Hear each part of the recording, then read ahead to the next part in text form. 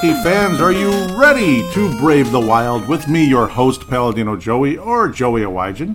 Brave the Wild is available on Apple Podcasts, Google Podcasts, Podman, Spotify, iHeartRadio, TuneIn Radio, Audible, Stitcher, Double Twist, and I'm sure there's many others. It is a great pleasure to be back on board to talk some real hockey, as this is the 2021-2022 Minnesota Wild and NHL season preview. Great to be back once again. Hockey is in the air, sort of.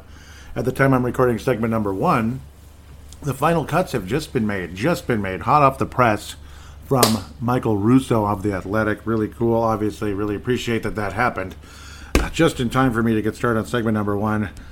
Segment number 2 is actually recorded first. That's the NHL preview. It's not the longest thing in the world, obviously, because it's talking about everybody else and how things will finish. You'll hear who I have winning the Stanley Cup this year and all that. You may or may not be happy with it at the end of the day, but that's how it goes. We all have our different ideas and projections. Well, everything's in place. Unfortunately, Matt Boldy is out 4 to 6 weeks with an ankle injury, a fractured left ankle, so that really sucks. Odds are he was going to wind up in Iowa anyway. Now he's for sure going to be in Iowa, by the time he comes back. So that's a setback. That sucks. So probably over a month for Matt Boldy. Oh, what an amazing start to his young career, though, obviously. Freshman year in college, the first half wasn't so good. The second half was good. He wound up in the top 6. He's excelled everywhere he's played, like in the AHL and such. Really appreciate what he brought. Your final, the guy who ended up beating everybody out is Brandon Duhaime. Brandon Duhaime has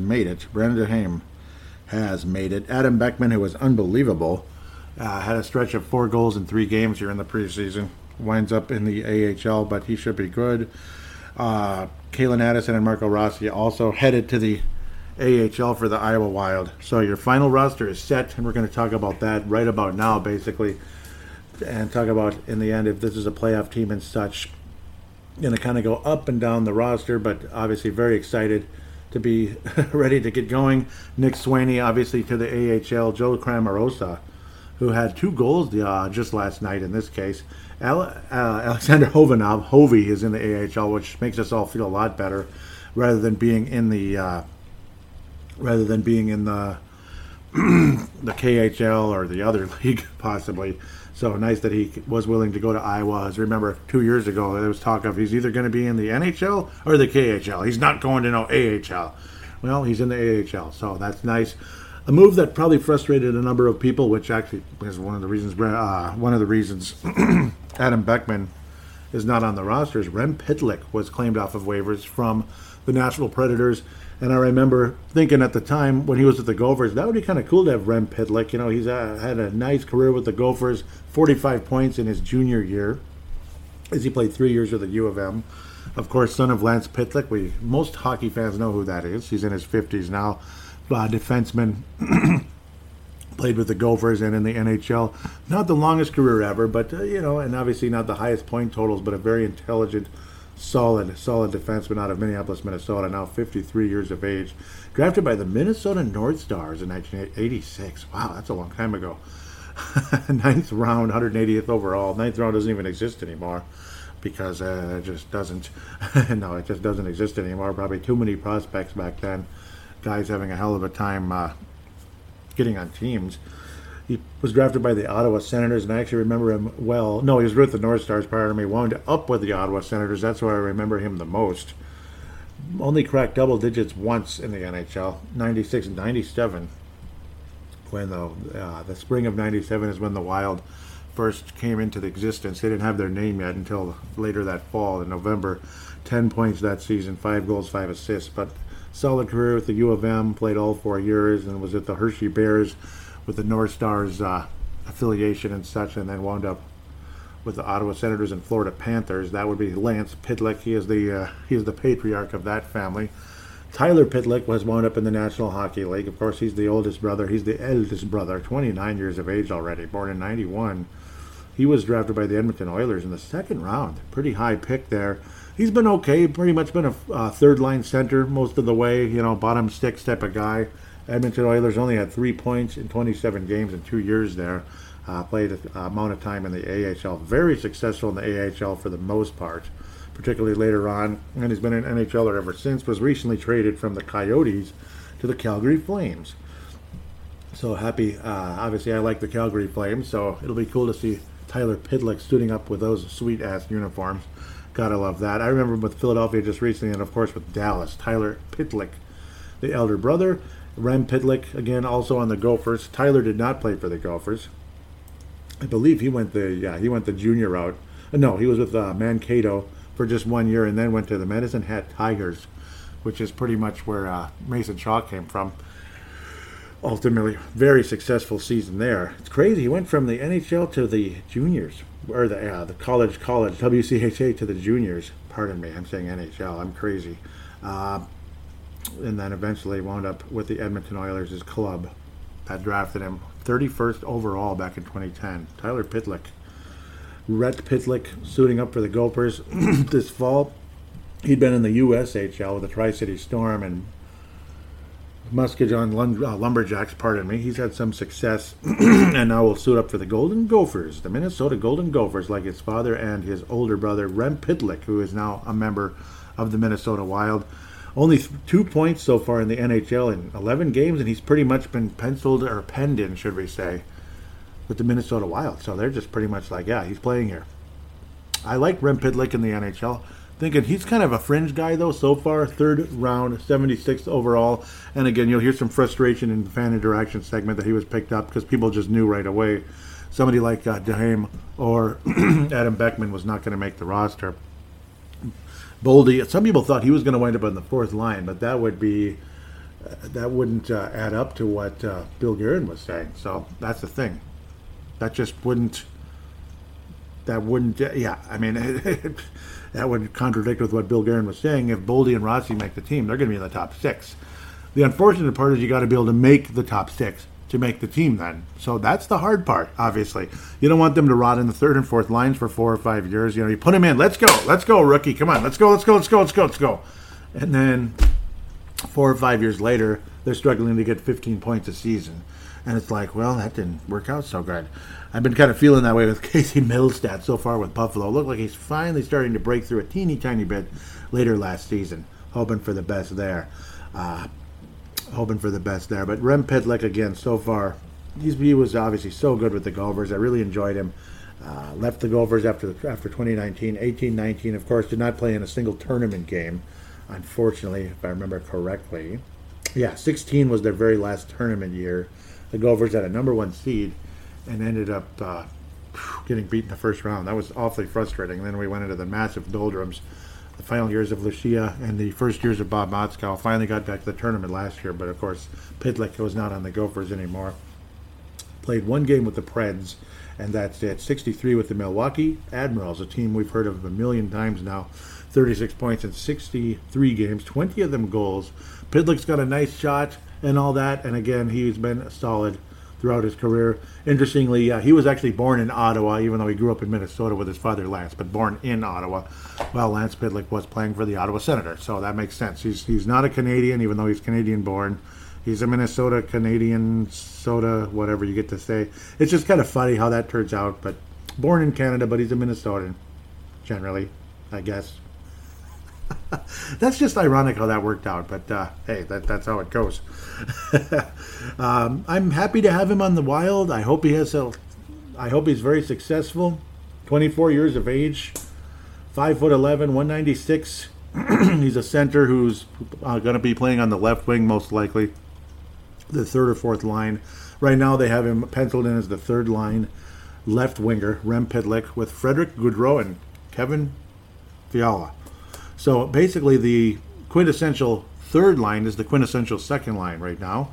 Ryan Hartman, Jordan Greenway on the left, Marcus Foligno on the right. Okay. It's the top line that makes me feel really happy, though. Joel Eriksson Ek, Matt Zuccarello, and Kirill Kaprizov.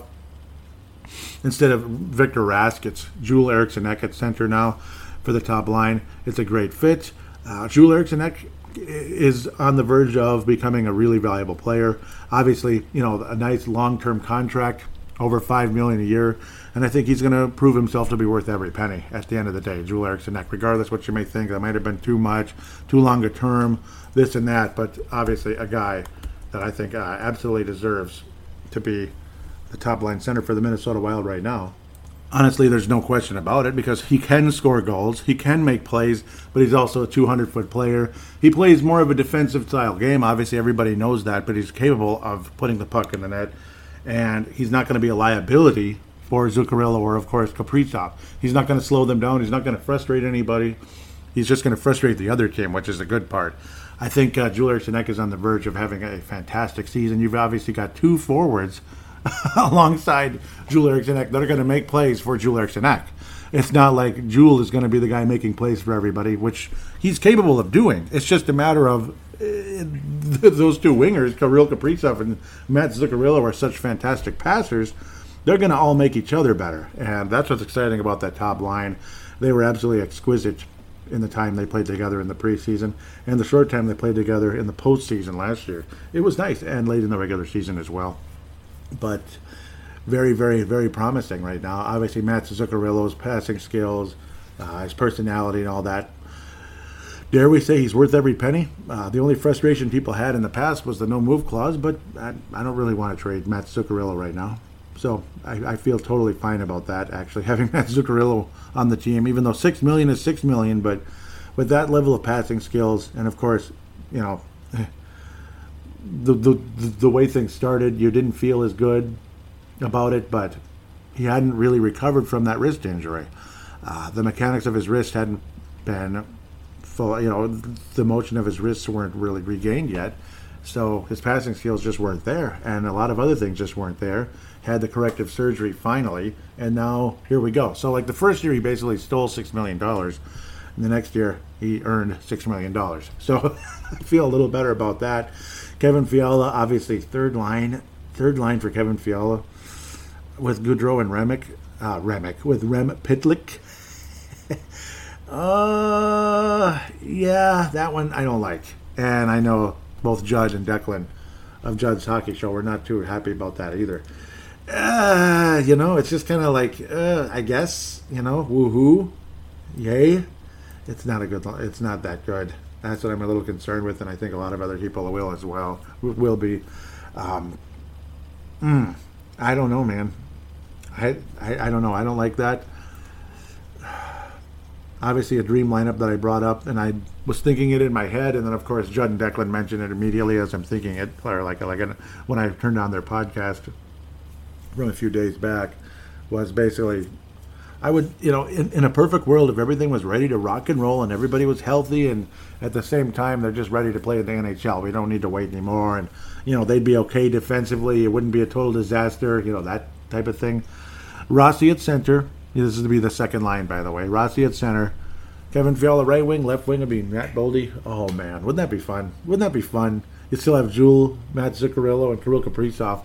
And then you have Rossi, Boldy, and Fiala. Ooh, that'd be fun, wouldn't it? Wouldn't that be something? But see now Fiala's kind of the odd man out in a lot of ways. You got the three main guys, and you can't really separate Kirill, Kaprizov, and Zuccarello right now. Eventually, you might be able to put Fiala up there, especially if somebody gets hurt, God forbid. That would be Zuccarello if he gets hurt or something. Or just Fiala's playing so well, he deserves at least some cracks up there, and I'm sure in the power play they'll play together, depending on the setup. Because obviously lines shuffle. Nothing's set in stone forever, necessarily. But just, it's a bummer. Frederick Gaudreau, he played well with Kevin Fiala in Milwaukee, but that was the AHL. Pitlick has more AHL time than he has NHL time as well. Kevin Fiala is, he's not a superstar yet. He still could be, but he definitely has star potential, and he's definitely an elite scorer. And so it's a tough situation there, having Fiala kind of stuck on the third line. It's just a bummer. It's just a bummer that the roster isn't balanced out the way we'd like, talent-wise, necessarily. Just kind of top-heavy. It depends on how you look at Greenway. Obviously, Foligno is a wonderful captain type of player. He's a tough, gritty guy, but he's the quintessential third liner. Literally, Hartman, Greenway, and Foligno are the perfect third line. It's sad how you're hearing more complaints about Greenway's play. Obviously, when Greenway was out there on a line with Rossi and Boldy, it was like Rossi and Boldy were fantastic. There's just this veteran guy that was skating with them that wasn't as good. The more veteran player, he wasn't really good. We're disappointed in him, and that was Greenway. They didn't say the name, but it's like, well, duh. Who else could it be? Bukestad? No. Other people believe, even like Judd Zolgad believe that the Rem Pitlick acquisition could mean there's some kind of surprise move on the way, like Victor Rask sent to the AHL or something, or even cut or waived or whatever the heck. But maybe waived and then he winds up in the AHL, because nobody's going to claim that $4 million contract for Victor Rask, even though it's an expiring. And if they do, more power to them. Then welcome to the Minnesota Wild, Adam Beckman. Welcome to the Wild. Welcome on board. That's basically what would happen then. Because Beckman basically played his way into Minnesota, game-winning goal, great scoring ability. His skating isn't the greatest, but his scoring ability is very much there. Luckily, we have other good skaters like Kirill Kaprizov and such that can help make up for that. And then Kevin Fiala is probably as good a skater as you're going to get on the Minnesota Wild right now, along with the Goligoskis and such in defense. The defensive pairings, Goligoski, Jared Spurgeon. Jared Spurgeon, of course, the captain. Dumba and Foligno are the alternate captains, if I didn't mention that already. Yeah, it's like old news for most of us. Jonas Brodin, Matt Dumba, second pairing. Dmitry Kulikov and John Merrill are the third pairing. At the moment, Jamie Benn is the did I just call him Jamie Benn? Jordan Benn is the third seventh defenseman at the moment, which is totally fine. Top power play unit has the top line on it: Eriksson, Ek, Kaprizov, Zuccarello, and then Spurgeon and Fiala. That would mean Fiala on the point at the end of the day with that rifle shot. Second power play unit: Frederick Gaudreau, Ryan Hartman, and Foligno with Dumba and Brodin. I hope that's not real. Dumba, that's nice. Brodin obviously can be productive. I don't know. Of course, Talbot and Kakkonen are the goalies. Okay, well, yeah, they were listing Matt Boldy as day to day. It ain't day to day anymore. It's week to week at this point, unfortunately.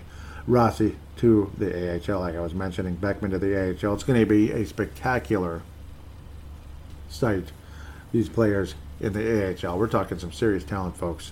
Too bad Boldy won't be there. Would have been nice, but now he's got to recover, and he will be there in a month plus, unfortunately. Again, the roster definitely lacks dazzling talent, but at least there's still hope, generally speaking, when it comes to the Minnesota Wild, and when it comes to the AHL. Serious talent, of course. Did I mention the fourth line? I don't think I did. It's Nico Sturm, Bukestad, and Victor Rask, but I got to think Duhaime is going to replace Rask or Bukestad on the wing in some instances. Hopefully more often than not, because I don't want him to be the 13th forward. I'd rather Victor Rask as a 13th forward. I really would. Or Bukestad. It's not going to kill Bukestad. It's not going to kill me, certainly at $900,000 if Bukestad is the 13th forward. Obviously, that's probably the more likely route that things head in that direction. Just because Victor Rask just has to be on the Wild and he's making $4 million. You can't just, send him to the AHL and you can't just cut him every day, or scratch him every day. So that's one of the situations there, unfortunately. But a promising roster. It should be playoff caliber team, I gotta think, especially as long as guys stay healthy for the most part. Love the top line. They work well together. You got the defense with Joel Eriksson with all kinds of skills. He's just an all-around 200-foot player, and I gotta think from what Bill Guerin has described, what type of centers he likes. Joel Eriksson fits the bill perfectly. He's just not a superstar yet. Maybe someday there's more offense there. He believes actually that Joel Eriksson is capable of making some serious highlight level goals. We'll see. Hasn't happened yet. It's more of the grease and grind type of goals like Zach Parise. He's going to have the puck bounce off his chest, bounce off his skate. But the puck went in, and he was in the right place at the right time. This and that. If they're greasy goals, if they're spectacular goals, whatever, but a lot of people do believe they can pile up, and I do see 20 to 25 goals for Joel Eriksson heading into the regular season. I do. Absolutely. Kirill Kaprizov will lead the Minnesota Wild in goals, I think. Man, I know I keep going back and forth with him and Fiala. Either one of them could get 40 this year, as long as they stay healthy. Either one of them could get 40 goals this year, 35 to 40 goals. That's the one thing. There are two stud level players in this team that couldn't get to 35, 40 goals. Put it this way, if either one of them doesn't get to 30 this year, I'll consider that a disappointment. I won't necessarily call them the bust of the season or anything, because obviously we have the James Shepard Memorial of the Year. Somebody's going to get that. Somebody's going to get it. And we'll see. We'll have to wait and see. In the fan interaction segment, I believe there's a question about that somewhere along the way, and if not, I'll just create it. Oh, man. Who's going to lead the team in assists this year? I'll go with Zuccarello. I think he will lead the club in assists. It could even be Kaprizov. I'm going to pick the low-hanging fruit down and say Kaprizov leads the team in goals. He'll probably get more opportunities, unfortunately, than Fiala. If Fiala's going to be on that third line, boy, I hope they're on the ice more often than not. And that's putting a lot of hope into Rem Pitlick. At the end of the day, that's one fear I have here. Rem Pitlick has 3 points in the NHL so far. 3. He's got a skill, and maybe he'll break out. Maybe he'll show that he is a third-round type of talent. I mean, Beckman was a third-round pick, and he looks like a kind of guy that could get 25 to 40 goals in the NHL sometimes when he reaches his full potential, hopefully. Rem Pitlick, yep, he has a nice shot. There is something there. He is a goal scorer. Is he Luke Cunnin? Is he worse than Luke Cunnin? Is he is he somebody who's going to emerge and surprise? Is he Adam Beckman? I doubt it, but well, that might be the high-end type of situation. Plus, obviously, we'll see how Adam Beckman truly does in the NHL. I do believe Adam Beckman will translate to the National Hockey League. Everywhere Adam Beckman has gone, he has scored. If it's the WHL, if it's the AHL, and obviously in NHL preseason against NHL players, not full go, but still it is mostly NHL players at this stage, and he's still been successful out there on a regular basis, whether it's preseason or not. The goal scoring ability is there, and people are noticing it, and he's clutch as well. He's had game winners in Iowa. He's had a game winner in the preseason. Pretty exciting multi-goal game. I'm very excited, looking forward to Adam Beckman's future with Minnesota. I really hope big time that he emerges and becomes something special long term. I'm really looking forward to it. 5 points in 9 games last year. Again, one of them was a game winner. He was only 19 years of age at the time. Isn't that cool? Isn't that crazy? Connor Dewar, Damien Giroux, of course, will be in Iowa. But again, Dewar is one of those kind of guys who can do pretty much everything. He might end up being a better version of Joel Eriksson Ek someday. Maybe. Obviously, that's a stretch. Mason Shaw, guys like that, hope he can stay healthy. Killian Addison really emerged nicely last year. Boldy and Addison were nice revelations last year, though how quickly they emerged once they were in the AHL and out of juniors or college in Boldy's case. Emerged so quickly. Got to think college to AHL is a quicker transition usually than juniors to AHL, but it depends. Will Bitten obviously has been very solid. He might be one of those guys who's kind of stuck in the in between zone. We'll have to wait and see with that. That's what Gerald Mayhew was stuck. We'll see if Bitten can translate to the NHL someday. Luckily, he's only 22 still, 22, 23. We'll just have to wait and see with that. Ryan O'Rourke, guys like that, the success level. Dmitry Sokolov. I don't think he's caught on anywhere yet. Oh, yep, he's gone to the KHL for Omsk Avangard. So we'll have to wait and see. Omsk Avangard.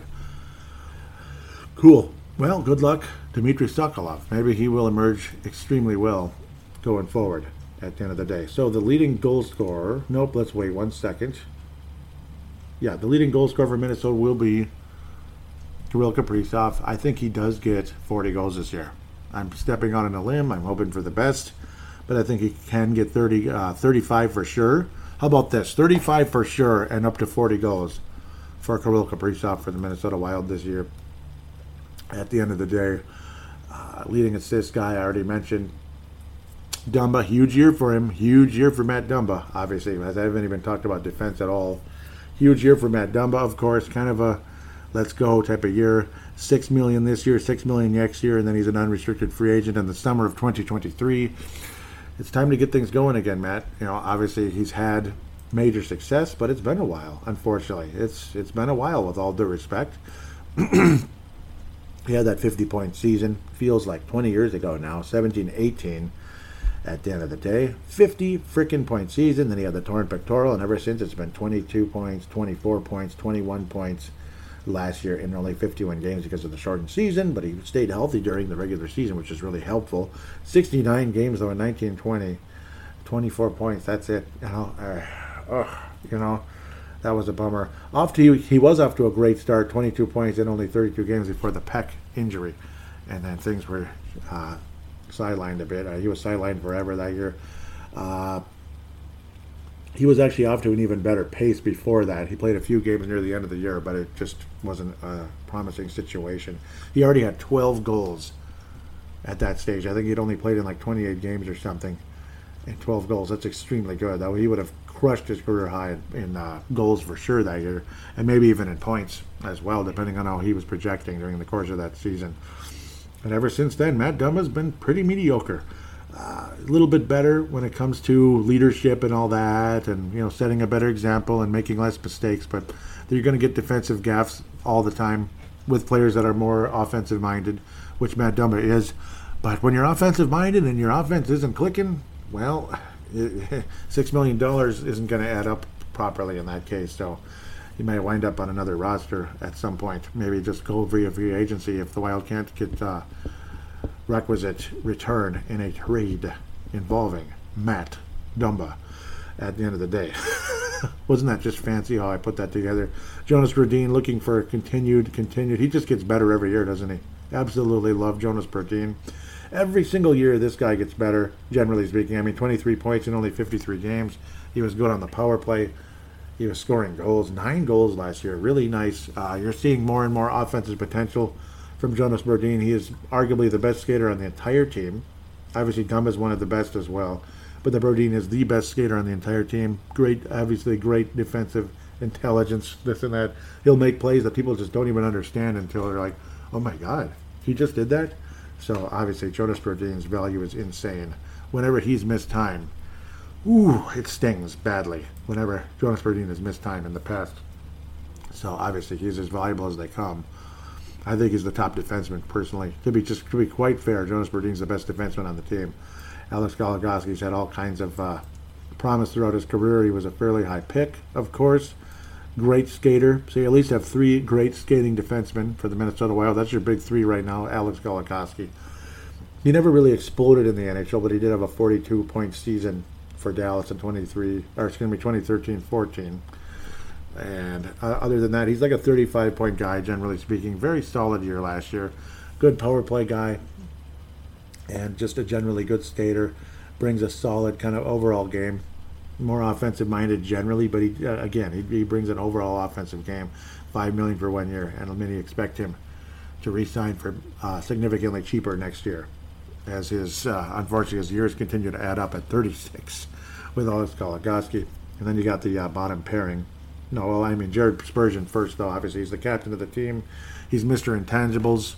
Kind of does a bit of everything. Really appreciate what he brings. I always thought he would have a 50-point season. It looked like he was on the verge for that, as he just continued to get better and better. 38 points, 37 points, 43 points in 2018-19. Dropped off a little bit, but then again had a solid year last year after a slow start.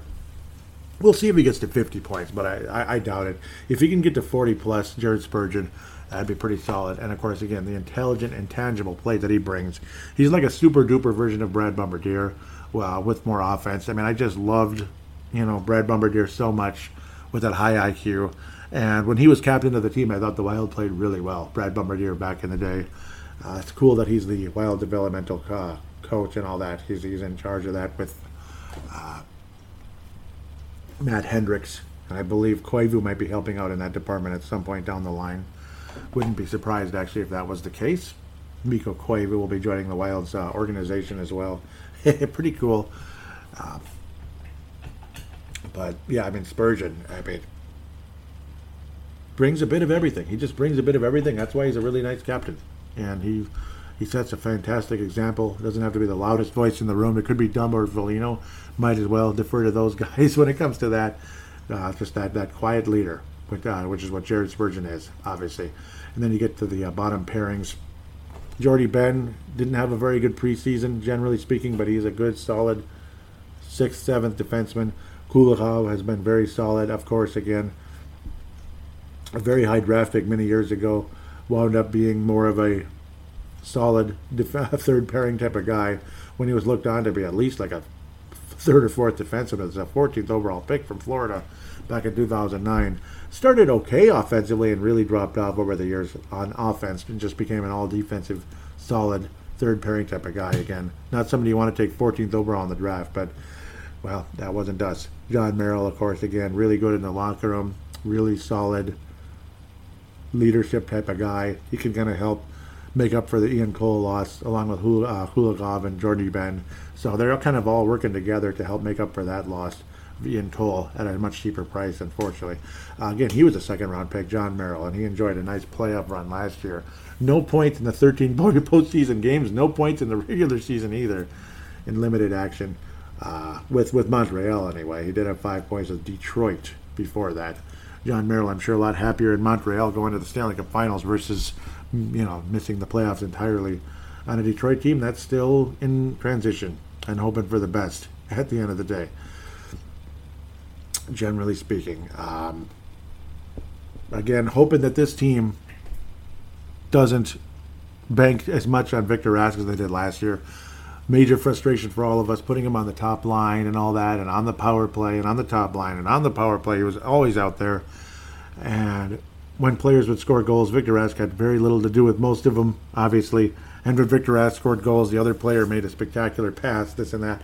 I'm not trying to bash on Victor Rask. It's just, I'm not as much of a hater of him as other people, but at the same time, I understand people getting frustrated in a big way.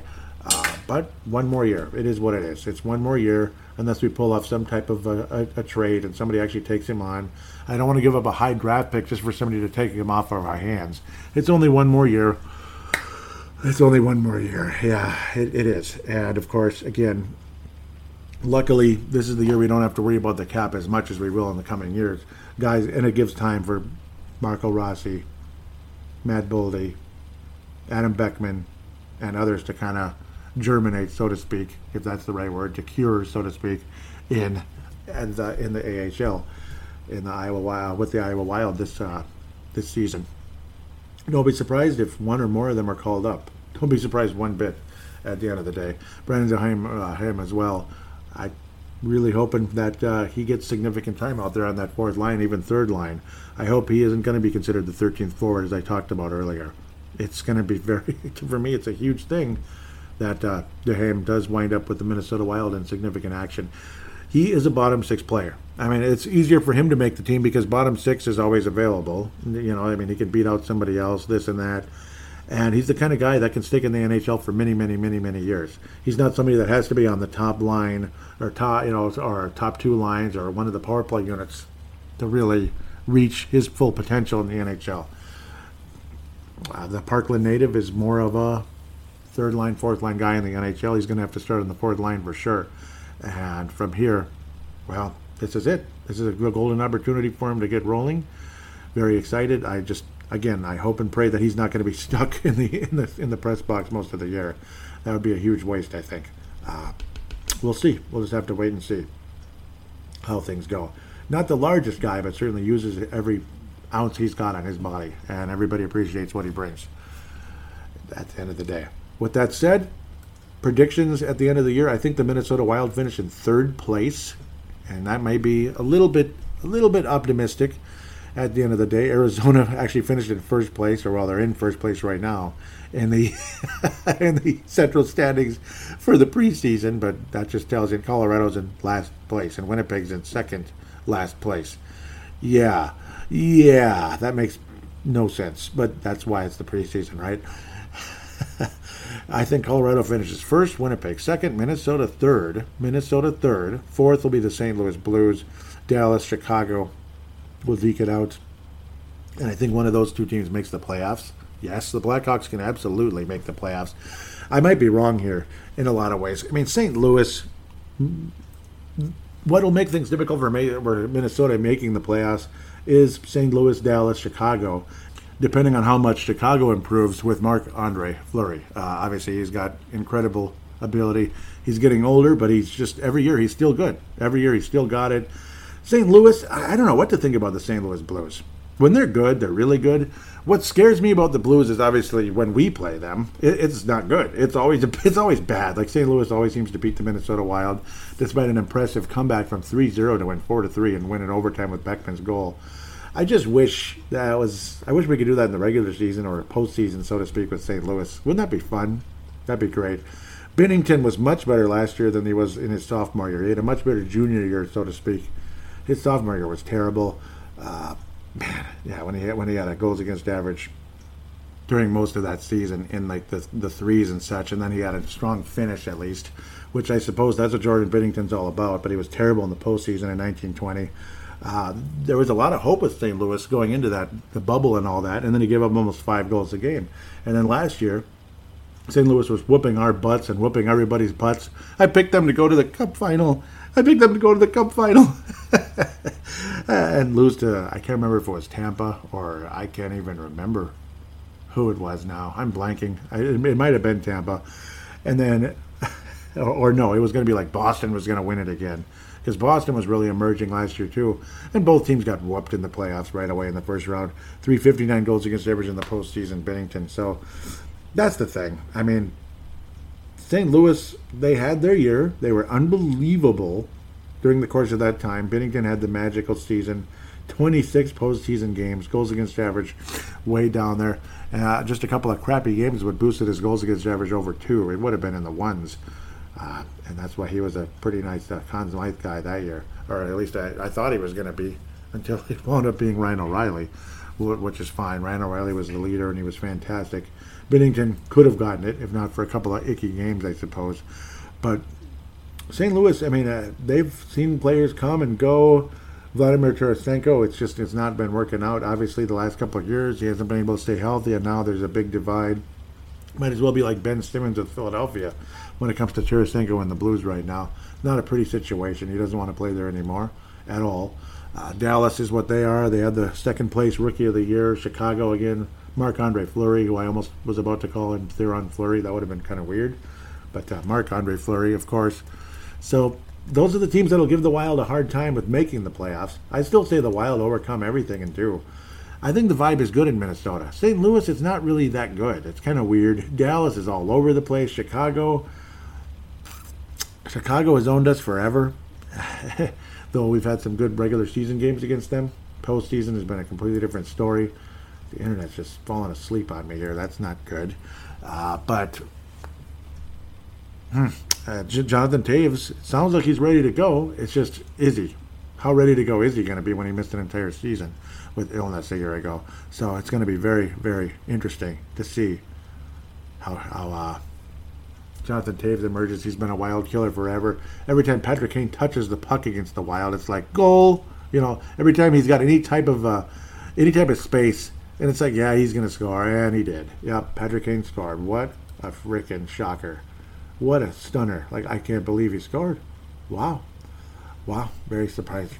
Tyler Johnson joined the Blackhawks recently. Seth Jones joined them. They got some nice players. They've changed a few.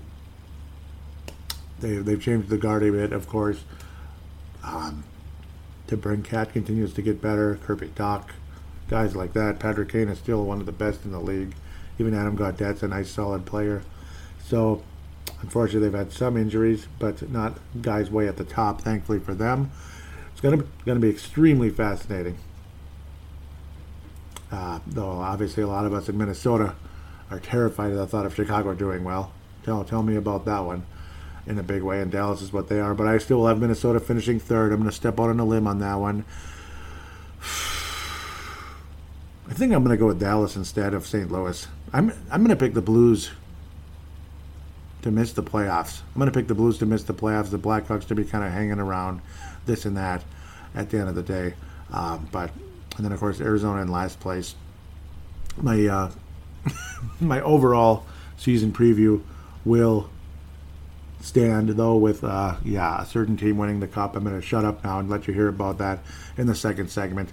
Again, really looking forward to the season. Obviously, you get a chance for guys to get better in the AHL. Some of them to, like Brandon Duhaime, to emerge in the NHL.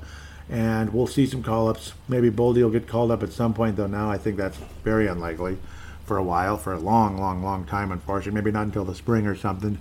Rossi, we'll see. We'll see. We'll just have to wait and see what happens with Rask, guys like that. And, of course, Adam Beckman. With that said, we'll take us a quick break, and we will return for the season preview.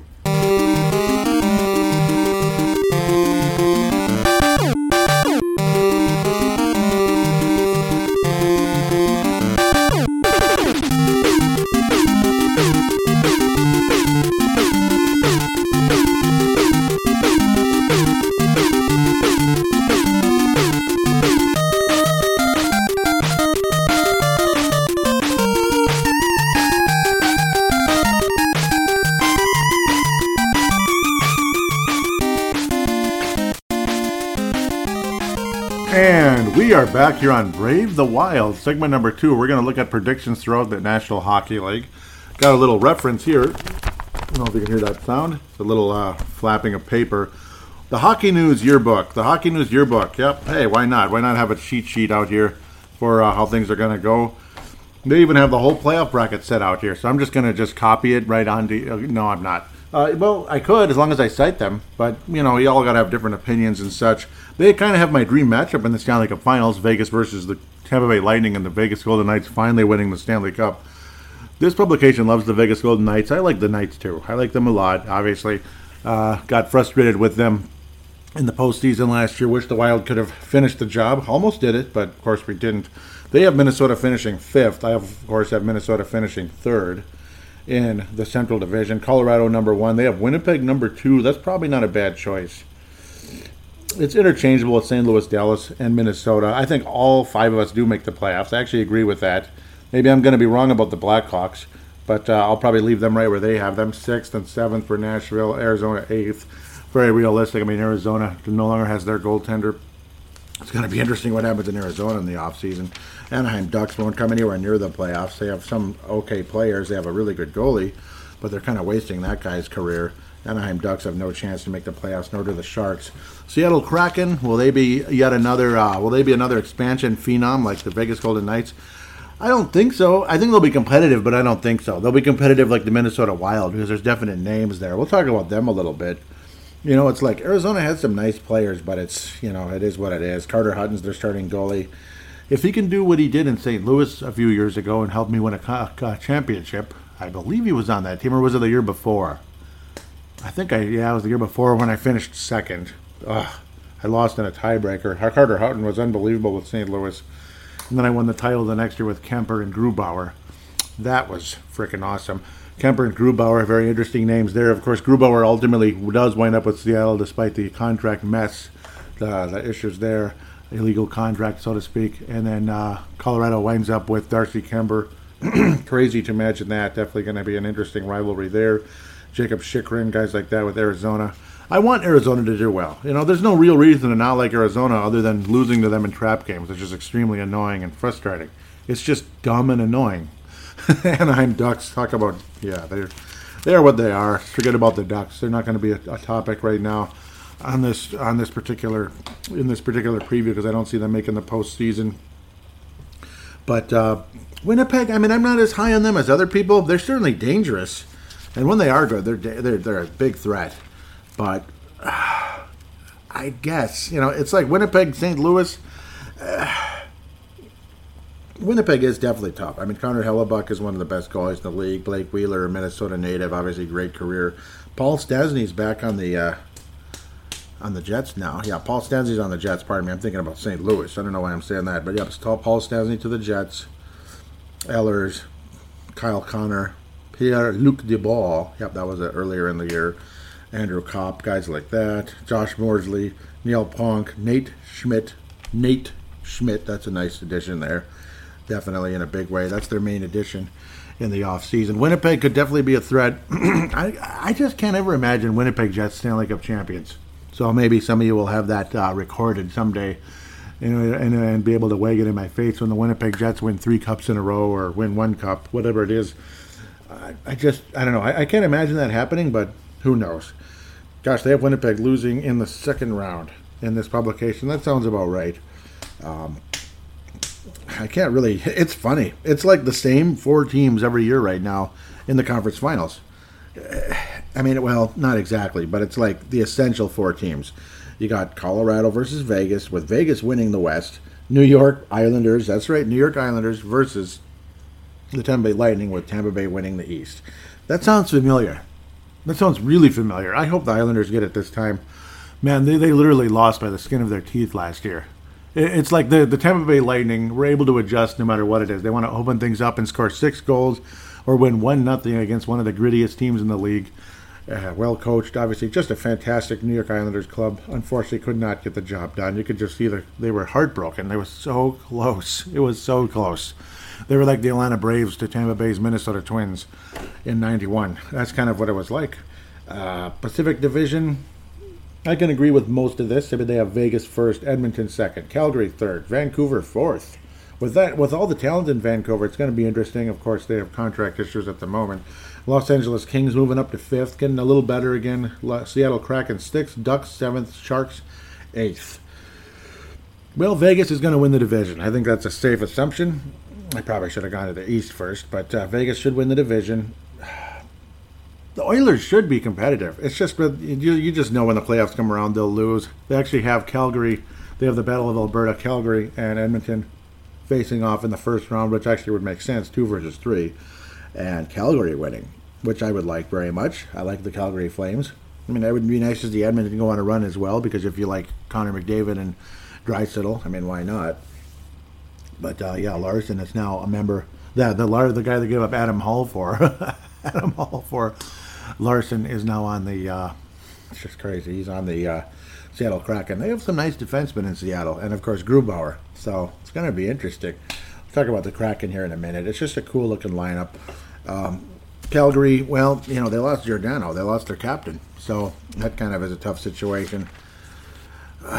Where do you go with the Calgary Flames? All right, they still have Johnny Gaudreau. There was talk about trading him like 3-4 years ago. It never happened. Matthew Tkachuk is pretty much like a franchise guy.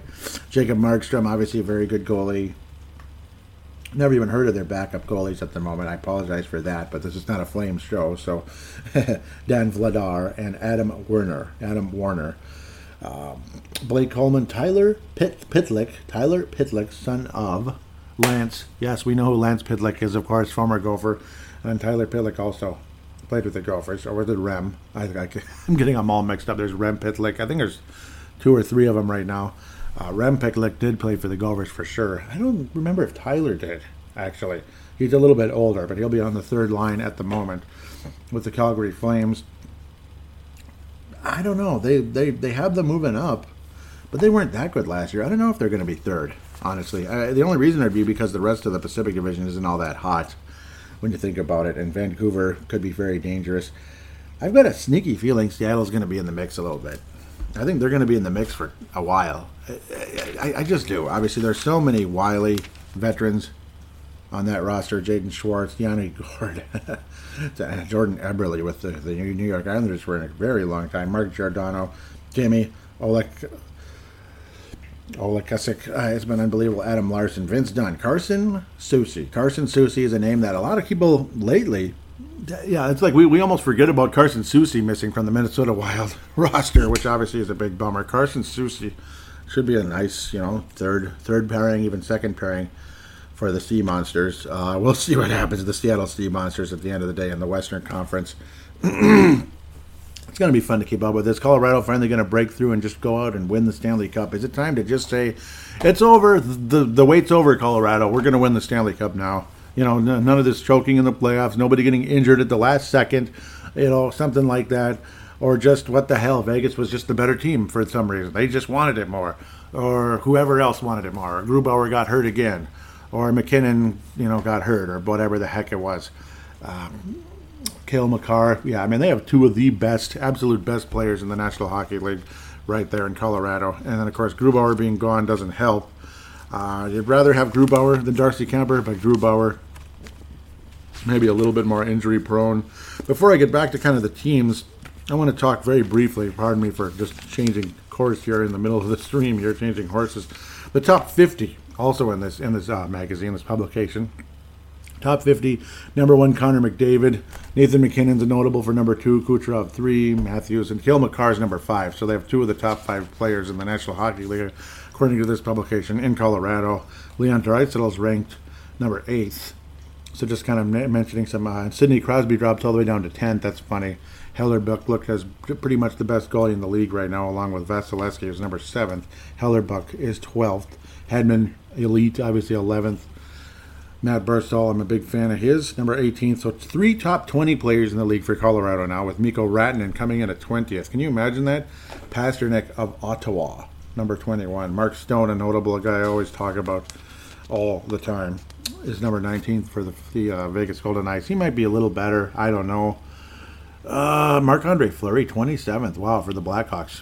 Ranked only 3 spaces behind Patrick Kane. Patrick Kane, 24th. That might be a little low.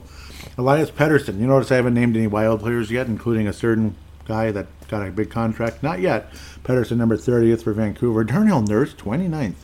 He is good. He's really good, but I don't know, man. I'm going to keep saying it. $9 million a year. Okay. Kirill Kaprizov is number 35th, ranked 1 spot behind John Tavares, and 1 spot ahead of Philip Grubauer. He's ahead of Jack Eichel, according to this publication. Jack Eichel's 38th, but of course, injuries and such might derail that number a little bit. He's a lot of notable players, including Malkin, but of course, again, injuries. Injuries, folks, injuries. Matthew Tkachuk, of course, he's ahead of him. Carey Price, obviously, has had some great moments, but he's had health up and down over the years. The Wild only have 1 player in the top 50. We used to have Suter in there all the time. The 50th player is Ryan Pulock of the New York Islanders. If you're curious, Anze Kopitar, 48th for Los Angeles. That's another big notable that Kirill Kaprizov is actually ahead of. Marc-Andre Fleury obviously is a really good goaltender, and he's going to make things very interesting with the Blackhawks. Could make them a playoff contender, especially if Jonathan Toews is healthy and ready to rock and roll. If Jonathan Toews is anything like he's been in the past, and then you add Marc-Andre Fleury, and Patrick Kane keeps doing what he does, and some of those young, talented players like Kirby Dach and such with Chicago emerge, well, I don't think they're going to be a cup contender again. They're going to be very dangerous. They're going to be a playoff contender, no doubt about that, in my opinion. Eastern Conference, Tampa Bay and Florida. I have no qualms with those 2 picks at the top of the Atlantic Division. Toronto, Boston, Montreal, Ottawa, Detroit, and Buffalo. Detroit should start getting a little better. Buffalo is just an absolute mess. I mean, they were, back in the 90s, I looked at the Buffalo Sabres as one of the more respectable organizations in the National Hockey League. Or now it's like not really. I hated the brand change during the Hasek era. That was funny. That was like the best era for Buffalo. They were a cup contender back in those days, in the late 90s with Dominik Hasek. But the logo was okay. But I like the classic look, that kind of that blue, royal blue with the yellow and the swords. Sabres, swords, yeah, those things, those sharp things. I like them. I mean, I like that look much better. It's just too bad during the time nowadays it's not been good. But they had some great players back in the day, like LaFontaine and such, back in the good old days, in the 80s and 90s. A team I respected a lot back in those days. I was scared of them. I mean, who was their goalie during that time? It wasn't Hasek, but I mean the guy before him. Why am I thinking of Darren Pupa? But I thought he was on Tampa. I'm blanking. I'm not sure. I remember Darren Pupa. That was a funny name. But, man, I used to think Buffalo Sabres, that's a tough team. My favorite thing about that, though, is you know how teams always have related minor league affiliates like the Minnesota Wild and the Iowa Wild. How creative. Or the Vegas Golden Knights and the Silver Bishops. Okay, Silver Bishops is just a mean nickname. Now it's a Silver Knights in... is it Reno, Nevada? No, Henderson, Nevada. Henderson Silver Knights. Silver Bishops is just making fun of them. That's what people like to make fun of the Knights there. Obviously, I'm sure a lot of people have heard that. But guess what? Guess what Buffalo's guess what Buffalo's minor league affiliate was back in the day for an extended period of time. The Cincinnati Swords. The Swords. Cincinnati Swords. That's funny. I just find that hilarious. And the reason, and where I'm getting swords from, was Sean Connery's bit on, well, it's not really Sean Connery. What was that guy's name? Daryl Hammond, I believe, was the guy on Saturday Night Live back in the 90s, when they had Celebrity Jeopardy, and he was playing Sean Connery. And one of the categories was S words, and he kept saying, "Take swords." A lot of you probably remember that. Some do, some don't. Maybe you have to be a little older. Look it up on YouTube, since nowadays you can do that. Metropolitan Division, New York Islanders and Carolina Hurricanes. I think the Hurricanes win that division. But the New York Islanders will be right there. Maybe the Islanders do. Whatever. I think it's interchangeable. I love both of those teams. I just love both of them. I hope either one of them wins the East. You know, I love Tampa, but they've won 2 cups in a row now. It's someone else's turn, damn it. It's somebody else's turn. I'd like to see the Islanders or the Canucks, the Hurricanes win. I'd like to see the Wild win it, of course. No kidding.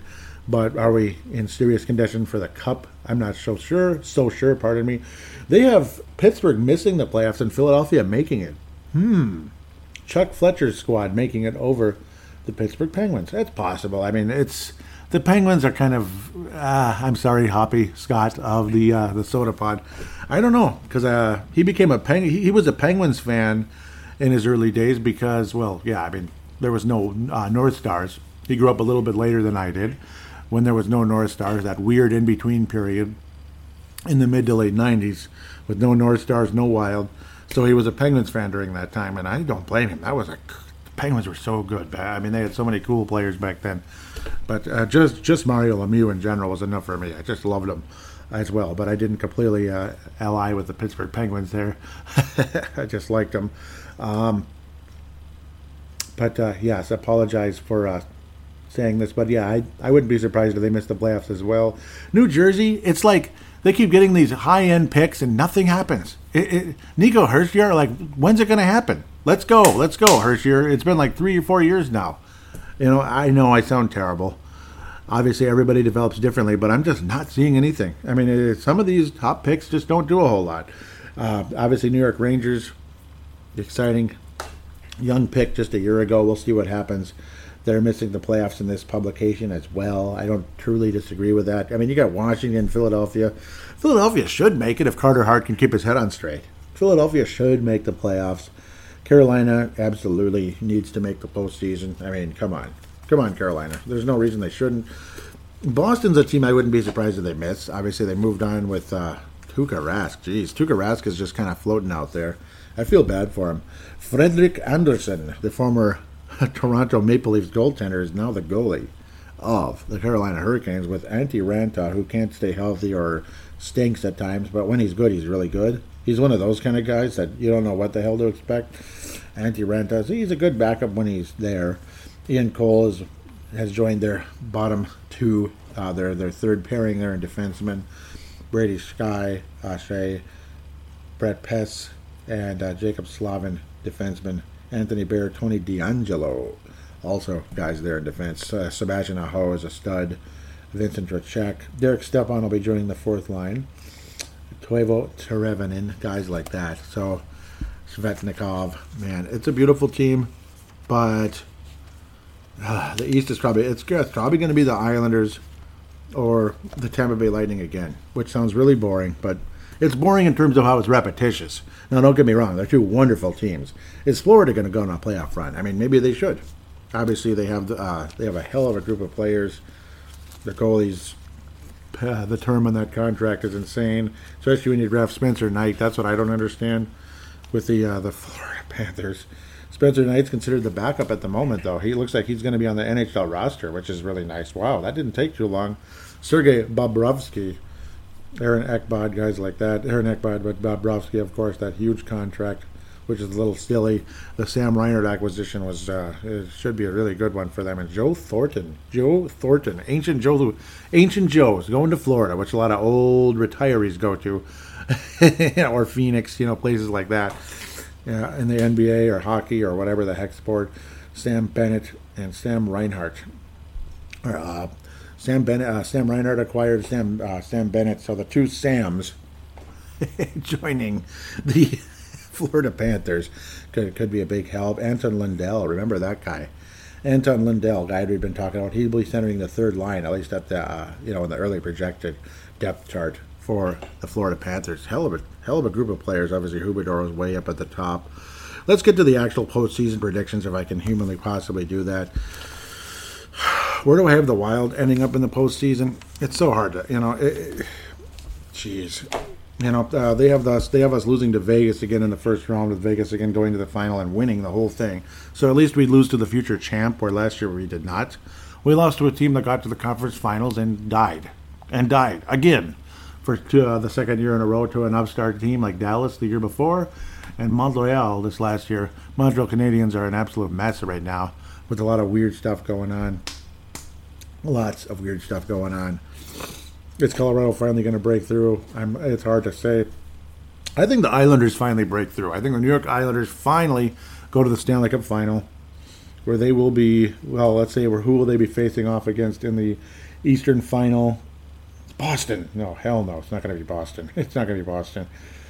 I think Florida breaks through. I think it's Florida versus the Islanders, and the Islanders go to the Cup final. I think Florida somehow, someway knocks Tampa off in the second round. I think the Tampa Bay Lightning are dethroned in the second round, kind of like the Bulls were dethroned in 94 in the NBA by New York in the second round. It'll be a team like that. Pittsburgh Penguins, I forgot how they got dethroned.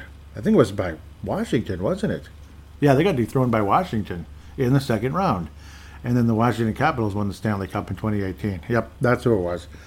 Washington's not winning the Cup this year. New York Islanders will be in the final.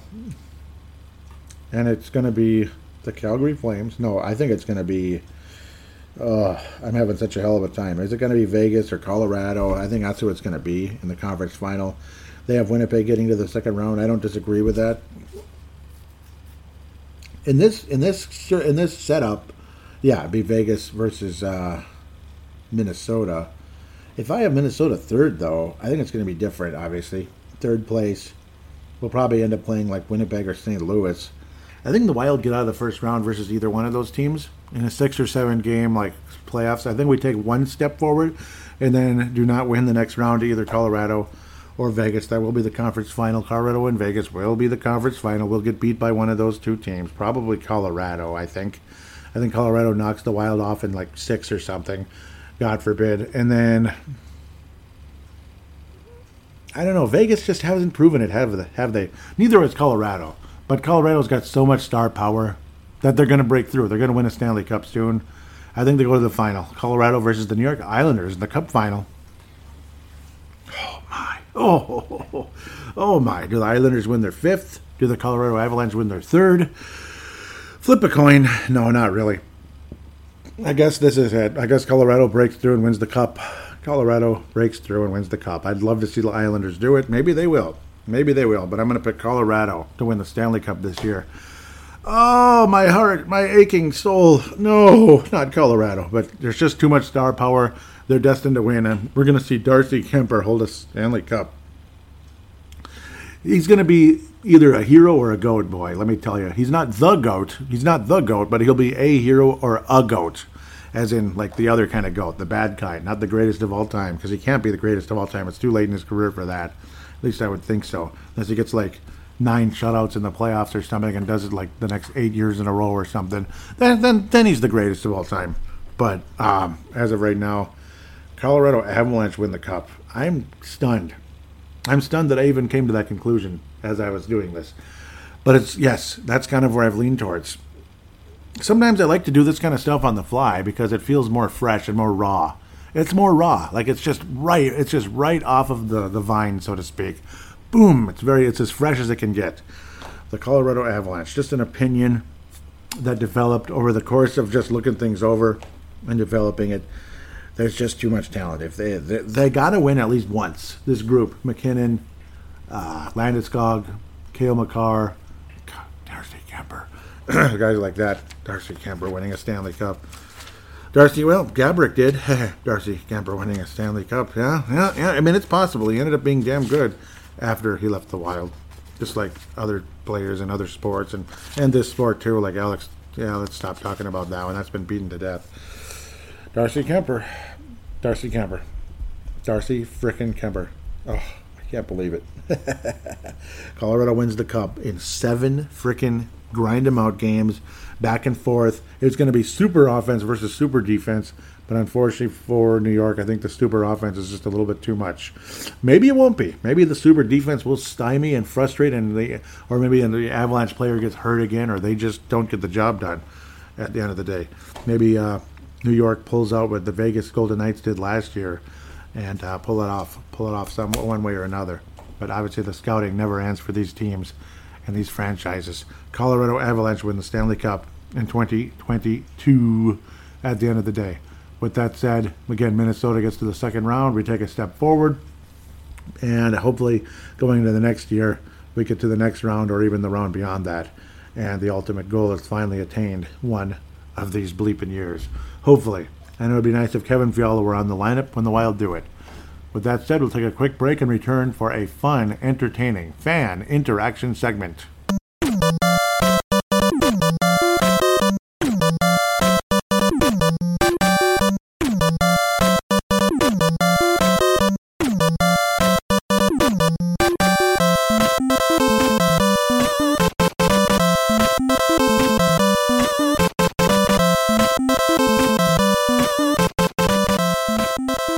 And we are back here at Fan Interaction segment for Brave the Wild. Huge thank you to Derek Felska of Crease and Assist at Crease and Assist. Do look that up for the Sports Daily, obviously, and all that. That's where that publication is. Crease and Assist has been around for years and years and years. Used to be the State of Hockey, and of course the Minnesota Wild gave Derek a hard time and blah, blah, blah. Lots of fun there, I suppose. I was able to write bits and pieces in an article recently where he was hearing from 6 of us, Wild fans. Justin Bakke included on that list. Very, very cool. Justin Bakke, of course, of MNW Prospects. I'm very happy to be a part of that as well. Though I might be kind of off in the distance right now because there hasn't been prospects playing in the Q, as they say, the Quebec Major Junior Hockey League, or the BCHL lately. Big fan of both of those, and I'm very, very proud to be able to cover those for MNW Prospects. But I'm sure things will be delegated my direction in not too distant future. Major shout outs there again, also to Pavel Burnett, of course. He's the one that started that up. Pavel Burnett, Justin Bakke, Brandon Quast, and myself. Very, very happy to be a part of that and retweeting and interacting and such. Funny little, it just went away. Well, I remember what it said. Okay, well, yep, the Minnesota Wild Prospects and young players and all that just tweeted this out from Michael Russo. Brandon Duhaime has won the final forward job. Minnesota Wild have made final cuts. Adam Beckman, Marco Rossi, and Kalen Addison have been assigned to Iowa. Rostered on the 22, excluding the recalled Hammond. Matt Boldy will open the non-roster injured player, no cap hit, AHL salary. Yes, sir. Michael Russo also had a funny tweet that I was just about to read. I can paraphrase it if it comes up. In fact, it was very short. Okay, yep, Guerin on Duhaime. He means business, he's ready. That's Bill Guerin. There it is. That's the one I wanted to kind of chuckle at. Guerin said Beckman and Rossi took their conversation really well, but Duhaime took it really well. Yep, all caps. I'm sure he did. Yep, I'm sure he did take it really well. He's going to the NHL. Congratulations. It's been fun seeing him all the way from Providence. I remember keeping up with him on this show for years with, the prospect segment. Very, very fun. Very, very exciting. Of course, now the prospects will be in Iowa, and of course, there'll be younger guys and juniors and overseas and such. We'll keep up during the course of the season. This episode is mostly about previewing the year and, of course, now fan interacting, and we'll get deeper into the prospects in the following episodes coming up. Of course, the release of this show will be sporadic in November because of the lawn cleanup season, and after that's all done, it'll be a weekly deal, just like it had been before on Thursdays, as I'll try my best to keep up with that throughout the season like I have the last few. Used to be a Saturday morning show, and I'm like thinking, Saturday morning? Nah, Thursday, man. Thursday's a perfect fit. Started from Thanksgiving one year, and I'm like, I'm going to keep it on Thursdays, as I always record Brave the Wild on Thanksgiving every year. And now that it's a Thursday show, it's going to be on Thanksgiving, all right. One way or another, whether I like it or not, right? And I do like it. Let's get to what you guys had to say. I'm babbling like an idiot, and you're probably sick of hearing it. Hashtag BTWMN. Hashtag BTWMN. Yeah, let's go there to kind of get things organized, hopefully. Or I'm going to have to scroll down a bit to get it more organized. Brian Herrera, this is back in, July 30th. I think I read that one, though. I'll read it anyway. He was saying, oh no, he just retweeted it and hashtag BTWA, and when Derek was saying he was listening to the Brave the Wild. That July 30th show did pretty well. That was a lot of fun. I really enjoyed doing that show. It was awesome. The weather was interesting. It was nice and dry, but there was smoke everywhere, and that was before I contracted a little bit of COVID, unfortunately, but I'm a million times better, and I never really was in any danger, in my opinion. I never felt any danger, thank God. Derek, let's get to where I need to be. Posted that he'd listened to the latest episode because, see, the last show, I didn't put out the bat signal because I figured I'd save what everybody has to say for now. Yeah, I mean, it just kind of is what it is, and I wanted to it was a spur-of-the-moment thing with the Kirill Kaprizov signing. Derek was saying, listen to Brave the Wild's latest episode about the signing of Kirill Kaprizov and what it means moving forward. Shared some sound bites as well as some Minnesota Wild banter from Charlie Lazizma. Also, check it out. Got Wild question, ask Brave the Wild, and tag it, hashtag BTWMN. And all of you can do that at any time, and it'll be totally fine. My idiot self finally realized how to put it in order. It's something called latest. Yeah, I just tapped latest after hashtag BWMN and then it works. That's all I had to do all this time, and yeah. Well, thanks a lot for telling me, guys. No, I'm kidding. Derek Felska says, got a question burning on your mind after some of the latest roster moves and discussion as they get ready for the 2021-2022 NHL season. Ask Brave the Wild. Just take your questions, hashtag BTWMN, and fire away. Please retweet. Yep, and thank you guys that did. Some of you didn't. Some of you clicked like, but but those of you that did retweet, thank you so much. I know a number of you did. Derek Felska says, what did you think of the decision to pick Rem Pitlick up off waivers? Well, he's a skilled forward. We have other skilled young forwards in the system. Why block off other players who busted their tail in Iowa to give him the roster spot? That's a good question, Derek. I'm thinking, yeah, I don't think everybody's happy about that one. I don't. I like Rem Pitlick, and I loved him on the Gophers. Absolutely loved him on the Gophers. But it's like, here, the spot's yours, buddy. 3 points in the NHL. 3 points in the NHL. That's an argument you can come back with in a heartbeat. 3 points in the NHL. I mean, it's that simple. But some of them, maybe it's just they're so young that obviously they want them to continue to develop in the AHL. Guys, obviously Rossi never played a single AHL game yet. Not one. He hasn't played in professional hockey until just recently, for like a year. In fact, he was in junior hockey. He never really officially played professional hockey at all, other than with his country a bit there during the World Championships. Yeah, I mean, see, I'm glad that it was Duhaime. I'm glad it was him, because that's a guy that absolutely paid his due. Absolutely did. Beckman, he played just a few games in the AHL so far. Boldy, just a few games. And now he got hurt anyway. Damn it. And yes, he got hurt. 4 to 6 weeks, like I was saying in the first segment. He sucks. So, I mean, I don't feel as bad necessarily. If Brandon Duhaime, I almost called him Matthew. God. Brandon Duhaime wound up not... If he wound up not making it, I would have felt terrible for him at the end of the day. So I'm glad it was him. I'm glad he's the one that made it. That's the guy that paid his dues, and he's an NHL player. I agree with the decision with that. Rem Pitlick, I guess the good news is he's young though. It's not like he's 29 and he's been a career AHLer. No, he's on the team now. So, but then again, I suppose somebody like that would have paid their dues as well. They kind of all did, I guess, in their own way. Louis Belpedio, that's the guy that paid a lot of dues and barely ever got a chance. And I believe he's down to the... he was put on waivers by Montreal. And ultimately, I'm guessing he's going to wind up in the AHL. Come on. Poor Louis. I kind of liked Louis. I always thought he would at least fit in. See, he's a defenseman that would be okay on the third pairing, where, it's obvious why Calen Addison isn't in the NHL right now. You got you got 4 really legitimate defensemen right now, and you don't want to put Calen Addison on the third pairing, just like you don't want to put Rossi, Boldy, Beckman on the fourth line, even though that'd be the greatest fourth line ever, so to speak. But it would be the fourth line, and they would get manhandled physically by another fourth line, so to speak. It'd be kind of like a mix, a tough situation. Of course, they wouldn't necessarily go against the fourth line every time, but maybe a tough, rough and tough third line, this and that as well. So it just wouldn't be a good fit. They wouldn't get any. They wouldn't get the time on ice that they need, so to speak, to really be successful. And they wouldn't be put in the proper position like power plays and such. Blobbity freaking blob. Bitty blah. Long answer, longer. Sorry. Yeah, it's a complicated deal. We'll see what happens with Ram. Maybe he's going to wind up in Iowa. They could always send him down to Iowa. They could, and that could easily happen. Next one from Derek is Capo Kakinen continue to look pretty shaky, especially against the St. Louis Blues. Andrew Hammond was arguably even worse in the preseason than Kakinen. Should we be concerned about our goaltending or not?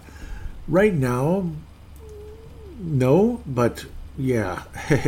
Black space, that would be Sebastian Barton says, thank God for Cam. Again, Cam Talbot, of course, and I second that, no doubt.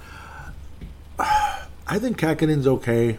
I do. I'm a little annoyed with his up and down, back and forth. And we saw that in Iowa. But as he continued to make strides, he just kept getting better and better and better. That's where I'm encouraged about Capo Kakinen. I think he's going to continue to get better and better. So I'm not super worried yet. We'll just have to wait and see how things go. If he struggles for the next month or two into the regular season, then I'm going to start worrying a little bit. We don't want him to be another Darcy Kemper, so to speak. And then he winds up on another team and ends up being way the heck better, which is classic Minnesota Wild. I didn't even talk about this guy, Merit Kuznetsov. I guess I did talk about him on the last episode. Merit Kuznetsov continues to play well in the KHL for SKA St. Petersburg. That was a little easier. Do you think he'll be treated like Boldy, Rossi, and Beckman and likely get sent to the minors when he comes over next season? Or will he get the Kaprizov treatment? Will he get the Kaprizov treatments? I'm not sure about that. I'm not sure if Kuznetsov. Okay, sorry.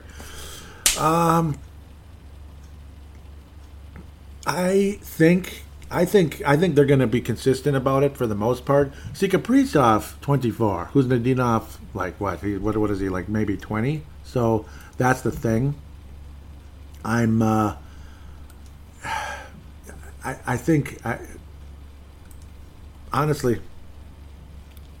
I think that he's more likely to wind up in the AHL at the end of the day, at least at the beginning. And it kind of depends on how things go, I guess, at the end of the day with Kuznetsov. Is he really, truly NHL ready? So that's how things go there. It kind of depends on his development. Yeah, he's still 19 years of age. Wow. Till July 17th, 2002. So, see, Kaprizov was clearly ready. He played in the pros already. This is what could help Kuznetsov's case because he is playing pro hockey now, and he's that's the one thing that could help his case. He's in the KHL now. Not just 12 little quick games and 2 points, and then the doggone shoulder injury, this and that. But now we got something going on. Obviously, he's a fantastic skater. Oh, long story longer. I'm going back and forth. Okay, I'm going to go with the Kaprizov treatment. Okay, are you ready for that? I'm going with the Kaprizov treatment. Though, don't be surprised if he's in the AHL for like a month or something, just to get a cup of coffee, and then NHL, that kind of thing. He probably won't spend a whole year in the AHL, AHL, KHL, NHL. He won't spend a whole year there, but yeah, it's going to be kind of an in-between deal. But I think I'll lean Kaprizov more than I would lean towards, these guys need to develop in the AHL, that type of thing. Because he actually is playing professional hockey. He's kind of getting his AHL experience right now, in a way, because the KHL is really good. KHL is good. If you can succeed in the KHL, you're probably going to make it in the NHL. Probably. Chances are that he will. Derek Felska, Wild owner Craig Leopold has recently discussed how he felt Ryan Suter and Zach Parise's time here were not a mistake. Do you agree with that, or did they fail to do what they'd hoped for, i.e. bring us a Stanley Cup? They definitely failed. They definitely failed. The hugest flaw of all was the term of the contracts. The amount is one thing. It didn't completely break the bank, but the term was stupid. It set the team up for huge issues later on. And we're still paying for it, literally. We're literally still paying for it, and we're going to for the next 3-4 years here. So that's extremely frustrating at the end of the day. And ultimately it's going to be a lot more than 3-4 years. It's going to be the 3-4 years is the major hit. Then you get the small, like 800,000 per player after that. Thankfully, which isn't going to murder the team necessarily. They definitely failed in terms of they couldn't even get out of the second round, and it was the same bleeping team that kept knocking them out. It was just the same annoying New York Yankees syndrome that Minnesota teams have gone through forever. It's just so damn frustrating. Los Angeles Lakers with the Wolves, Chicago Blackhawks with the Wild, New York Yankees with the Twins, and the Timberwolves didn't even sniff the playoff. Well, yeah, they did. What am I talking about? Vikings, Green Bay Packers at the end of the day, and a lot of times. Big games against the Packers, and then everything goes down the toilet at times. So, like that big moment, so to speak, for the Vikings, and the Packers come in and F it all up for us. That type of thing. It's just a classic Minnesota, or an East Coast team like the Giants or the Philadelphia Eagles derail the Vikings' hopes at a magical season. This and that. They were just classic Minnesota at the end of the day. Classic Minnesota, calendar of calamity, all that crap. I think it was a mistake in that sense. It was not a mistake in the sense of you finally you got the fan base, you got a jolt into the fan base where fans would come to the seats, come to the games, sell out games again, because things were really starting to get stale. Obviously, when you had lineups that were completely lacking, like your best player might have been Rem Pitlick years ago. That's how things were going for a minute there. But more likely like a Matt Cullen. He was like your best player. Great, like he was like one of your best players. He was so good one of those, a few of those years. Havlet, obviously, guys like that. But that wasn't selling tickets. Koivu wasn't selling tickets. He's okay, but he's not jumping out at you. He's really not Antti Miettinen, Kyle Brodziak. They're solid players, but they don't sell tickets like Zach Parise, Ryan Suter, guys like that. So I can understand that take where, hey, the business was suffering. It needed to be rebranded a bit and get some real names here. Finally, it's taken us our whole damn lives here to do, and here they are. There you go. Let's do this, guys. That's kind of what happened in that sense. As much as everybody loved Andrew Brunette, he wasn't necessarily a huge seller either. Not necessarily. Not without Marian Gaborik. It was a beautiful combination with them many years ago with Jim Dowd way back in the day. That was a fun line to watch. But, it was, I understand the business side of it, but long-term success, it just wasn't meant to be. And it seemed like the minute Zach Parise suited up with the Wild, it was like, yeah, sure, he's an Olympian, but if he's on the Olympic team, he's like third or fourth line. He's not a star, He's a gritty player. He's a gritty guy that scores goals, He's not a star, but you're paying him like a star. And they certainly were, particularly with that type of a term. And at the time, the amount was closer to being a legitimate star. It'd be like probably about the equivalent of about $10 million now. At least 9, which is what Kirill Kaprizov is making. Imagine if Kaprizov was signed for $9 million, 13 years. You'd be happy that Kirill Kaprizov signed. But for 13 years, you'd be like, we don't know what's going to happen over the course of 13 years. We don't know what's going to happen. Some type of injury that slows his career way the heck down. Doesn't end his career, but F's it up. Neil Broten wasn't a stud the last 7-8 years of his career. He was a stud in the earlier stages of his career back in the 80s. By the 90s, he wasn't anymore. He was banged up. He wasn't the same guy. And that's what happened. Zach Parise, banged up, not the same guy.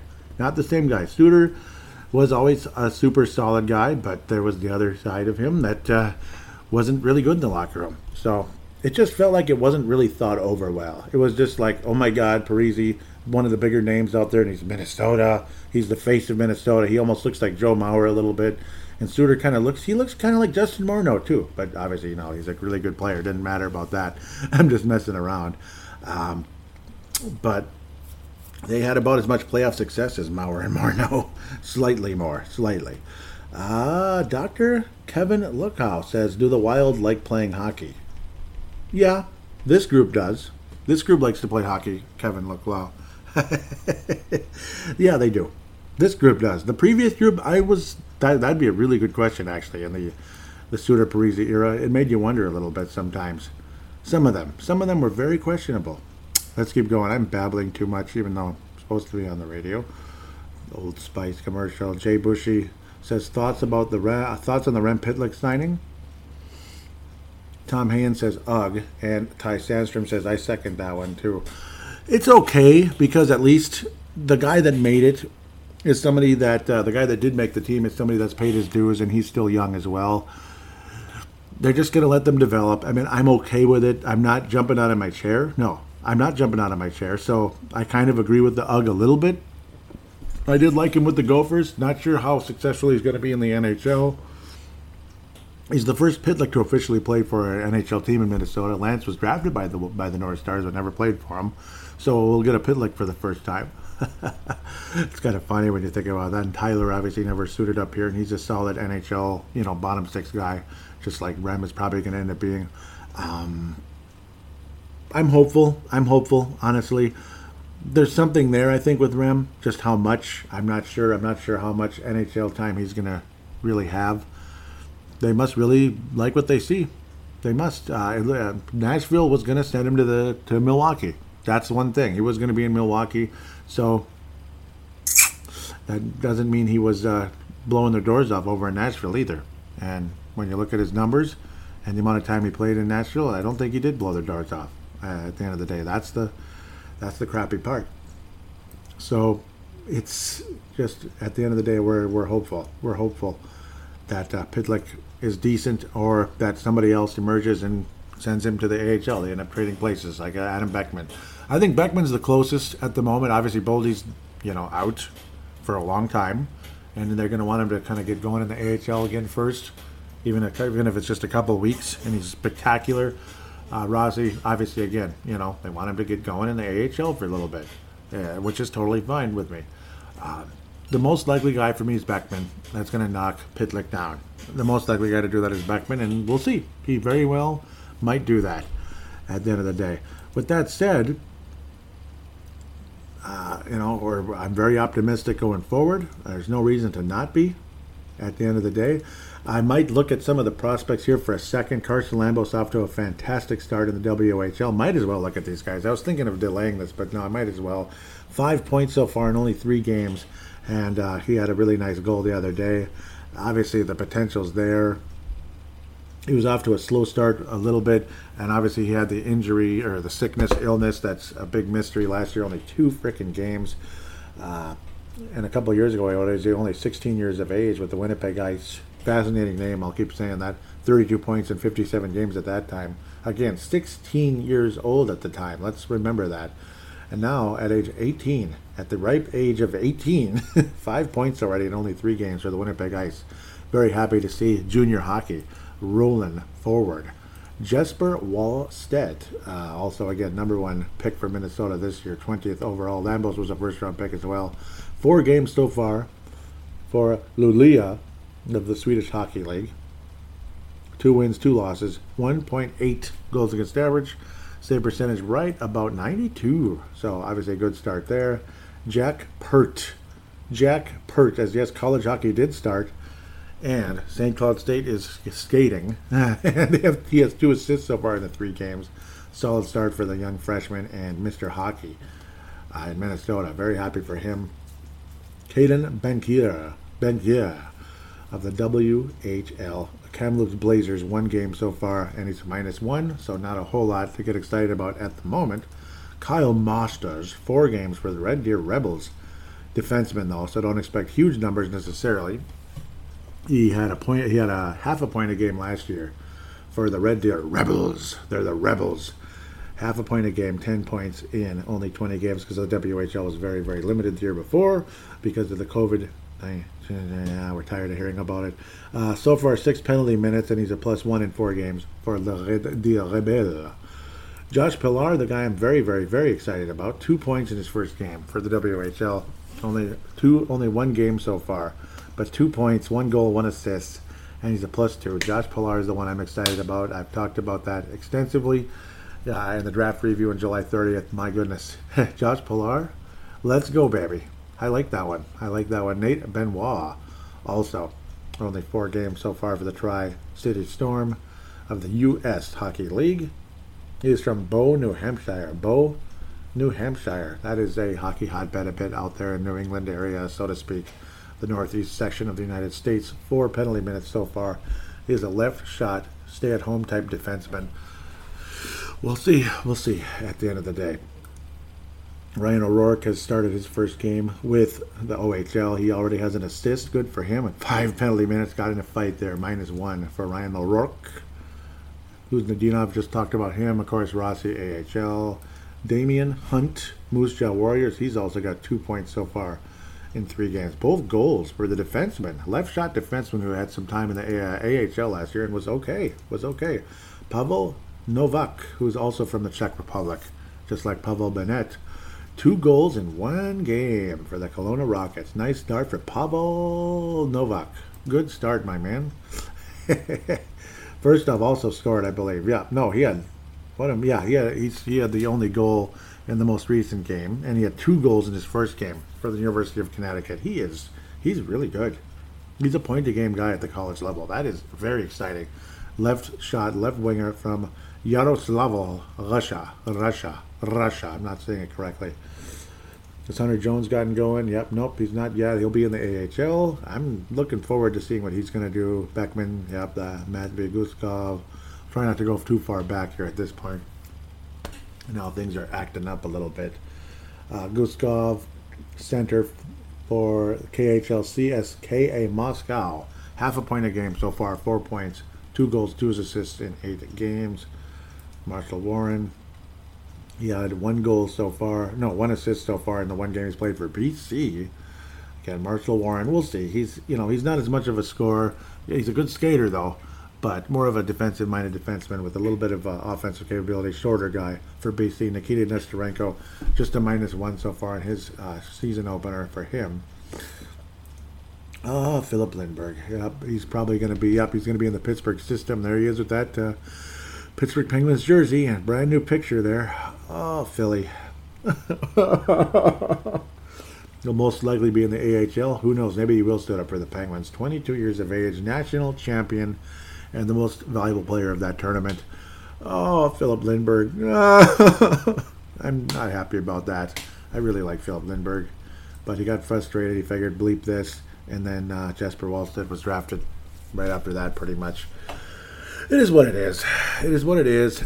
They just didn't have him very high on their list, and he was fairly high on mine. I mean, have you ever heard of the Lindbergh? Yeah, have you ever heard of the Lindbergh? You remember that article? That was my first article for Con Puck Wild. Yep. Man, I just love writing for that. It's been a while, though. I've been so damn out of it lately, unfortunately. So far, yep, 1 assist for Philip Johansson in the 6 games he's played. Jack McBain, 1 assist in the 1 game for BC so far. Hovey's obviously in the AHL. DeWire's there. Simon Johansson, that's the last guy I'll look at, and he's just still getting started mostly. No, he's playing for IFs Tampere, but he's also in the Swedish Hockey League. 2 assists in the 8 games so far overseas for him. Sam Hentges in his senior year now. 2 assists for Sam Hentges. Going to be one of the leaders now of the national runners-up last year. 7th round pick in 2010 by your friend and mine, Paul Fenton. Sean Boudreas, not sure about that one, unfortunately. He's kind of like floating out there. Bryce Misley actually had an assist the other night. He did. The first, it was a preseason game, but he had an assist for the AHL's Iowa Wild last night. Very cool. In a 3-2 win for the Iowa Wild. That was cool. It was mostly Krameros had 2 goals. That was kind of nice. And so did Terjean. He also had 2 goals. It was 4-3, an overtime winner. Terjean with the game winner there. And the earliest goal of the game, Measley had his first assist, at least in the preseason. So we'll see what happens there. With that, I think I've rambled enough. And hoping all of you are ready for some hockey. I certainly am. It's about time. Luckily it was a slightly shorter off season than normal, and so we get to get right back at it again we're not saying, well, Tampa's the defending champ, and now we get to sit and wait and say, oh, God, when are we going to have hockey again? Come on. It's November. I want to see hockey. And I'm just shaking. Especially during the cleanup season. I just loved coming home after working my ass off in some of those cold days doing fall cleanup, Saturday afternoons, whatever. You come home and Wild versus Buffalo, Wild versus Calgary, Wild versus Edmonton. Oh, wasn't that cool? And it was a game that mattered. It was an NHL regular season game. And then last year, nothing. Yeah, we have football on Sundays, though. Nothing, though. Sorry. Just shut up, Joey. Shut up, Joey. It's not all about you. It's not all about you. Well, it is about us now, damn it. NHL season is upon us. Rock and frickin' roll. With that said, hope all of you enjoy yourself very much. Please tell your friends about the show. I hope I didn't ramble on too much here. I'm always afraid of that. I'm always afraid I'm pulling out. But I just get so excited to talk about things. And despite the fact I'm a very experienced podcaster, sometimes I just keep going and going and going when maybe I shouldn't. I should move on to other topics and just kind of have a more of a structured atmosphere at times. Today, I just kind of wanted to go and look at things and give you my perspective. And that's generally how I operate. Some shows are different than others. But with that said, again, for the sake of time, hoping all of you are ready for some hockey, as here comes the cooler weather and here comes the NHL. I will wrap things up very quickly with contact details and such, including the Viget application. It is an application for Android or Apple phones or devices, whatever you want to call them. Social media for sports bettors. You can post about your picks, see what others are saying about games. Viget Betting Leagues, a month-long betting competition to see who the best sports bettor is over the course of a month. Free-to-play sportsbook, bet free coins, win real prizes, betting stats. There is great information available on the Viget Likeline movement where the public is betting. It is not real money wagering. I repeat, not real money wagering. In a way, it's like fantasy betting, this and that. You can kind of keep up with that. You can even use it as a cheat sheet if you are going to really bet. Cheat sheet, so to speak, if you're going to really bet. But now that we have football in full force, hockey is going to be in full force, basketball in full force, baseball playoffs in full force. Let's go. Let's have some fun. Do join on the Viget application. When they ask who referred you, it'll be Paladino Live, all one word, Paladino Live. That will be in the show description. For the Twitter account, which is what I was referring to in the fan interaction, at Brave the Wild. And when you have a question, comment, take, whatever you want to call it, hashtag BTWMN. Include that in your tweet, and it'll be all ready to go and organized for me. Please do that. I really want to hear from you.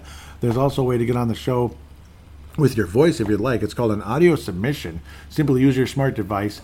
Open any free voice recording application you may have on it. Usually they're built into the system.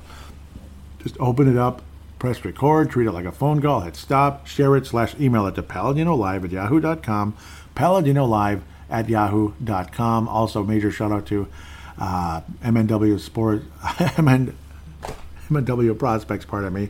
That would be on Twitter and Facebook. Look those up. They'll be in the show description as well. Grease and Assist, Derek Felska, of course, Minnesota Wild Global, Scott Cavendish, David Kostick, Chance Kostick, Chad Walski, Kathy Main, David Abraham, Michael Fick. So many cool people on there. Awesome page.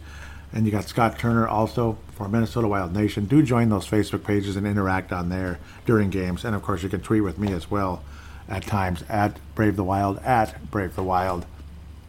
With that said, please write a positive rating for Brave the Wild on Apple Podcasts, Audible, or Stitcher. Those are the three available for that. Those of you that have, thank you so bleeping much. I mean that in a big way. Thank you so much, and thank you for those of you that have supported this show over the course of time. Hope to hear from you more and more in the fan interaction segment. And until next time, go Wild.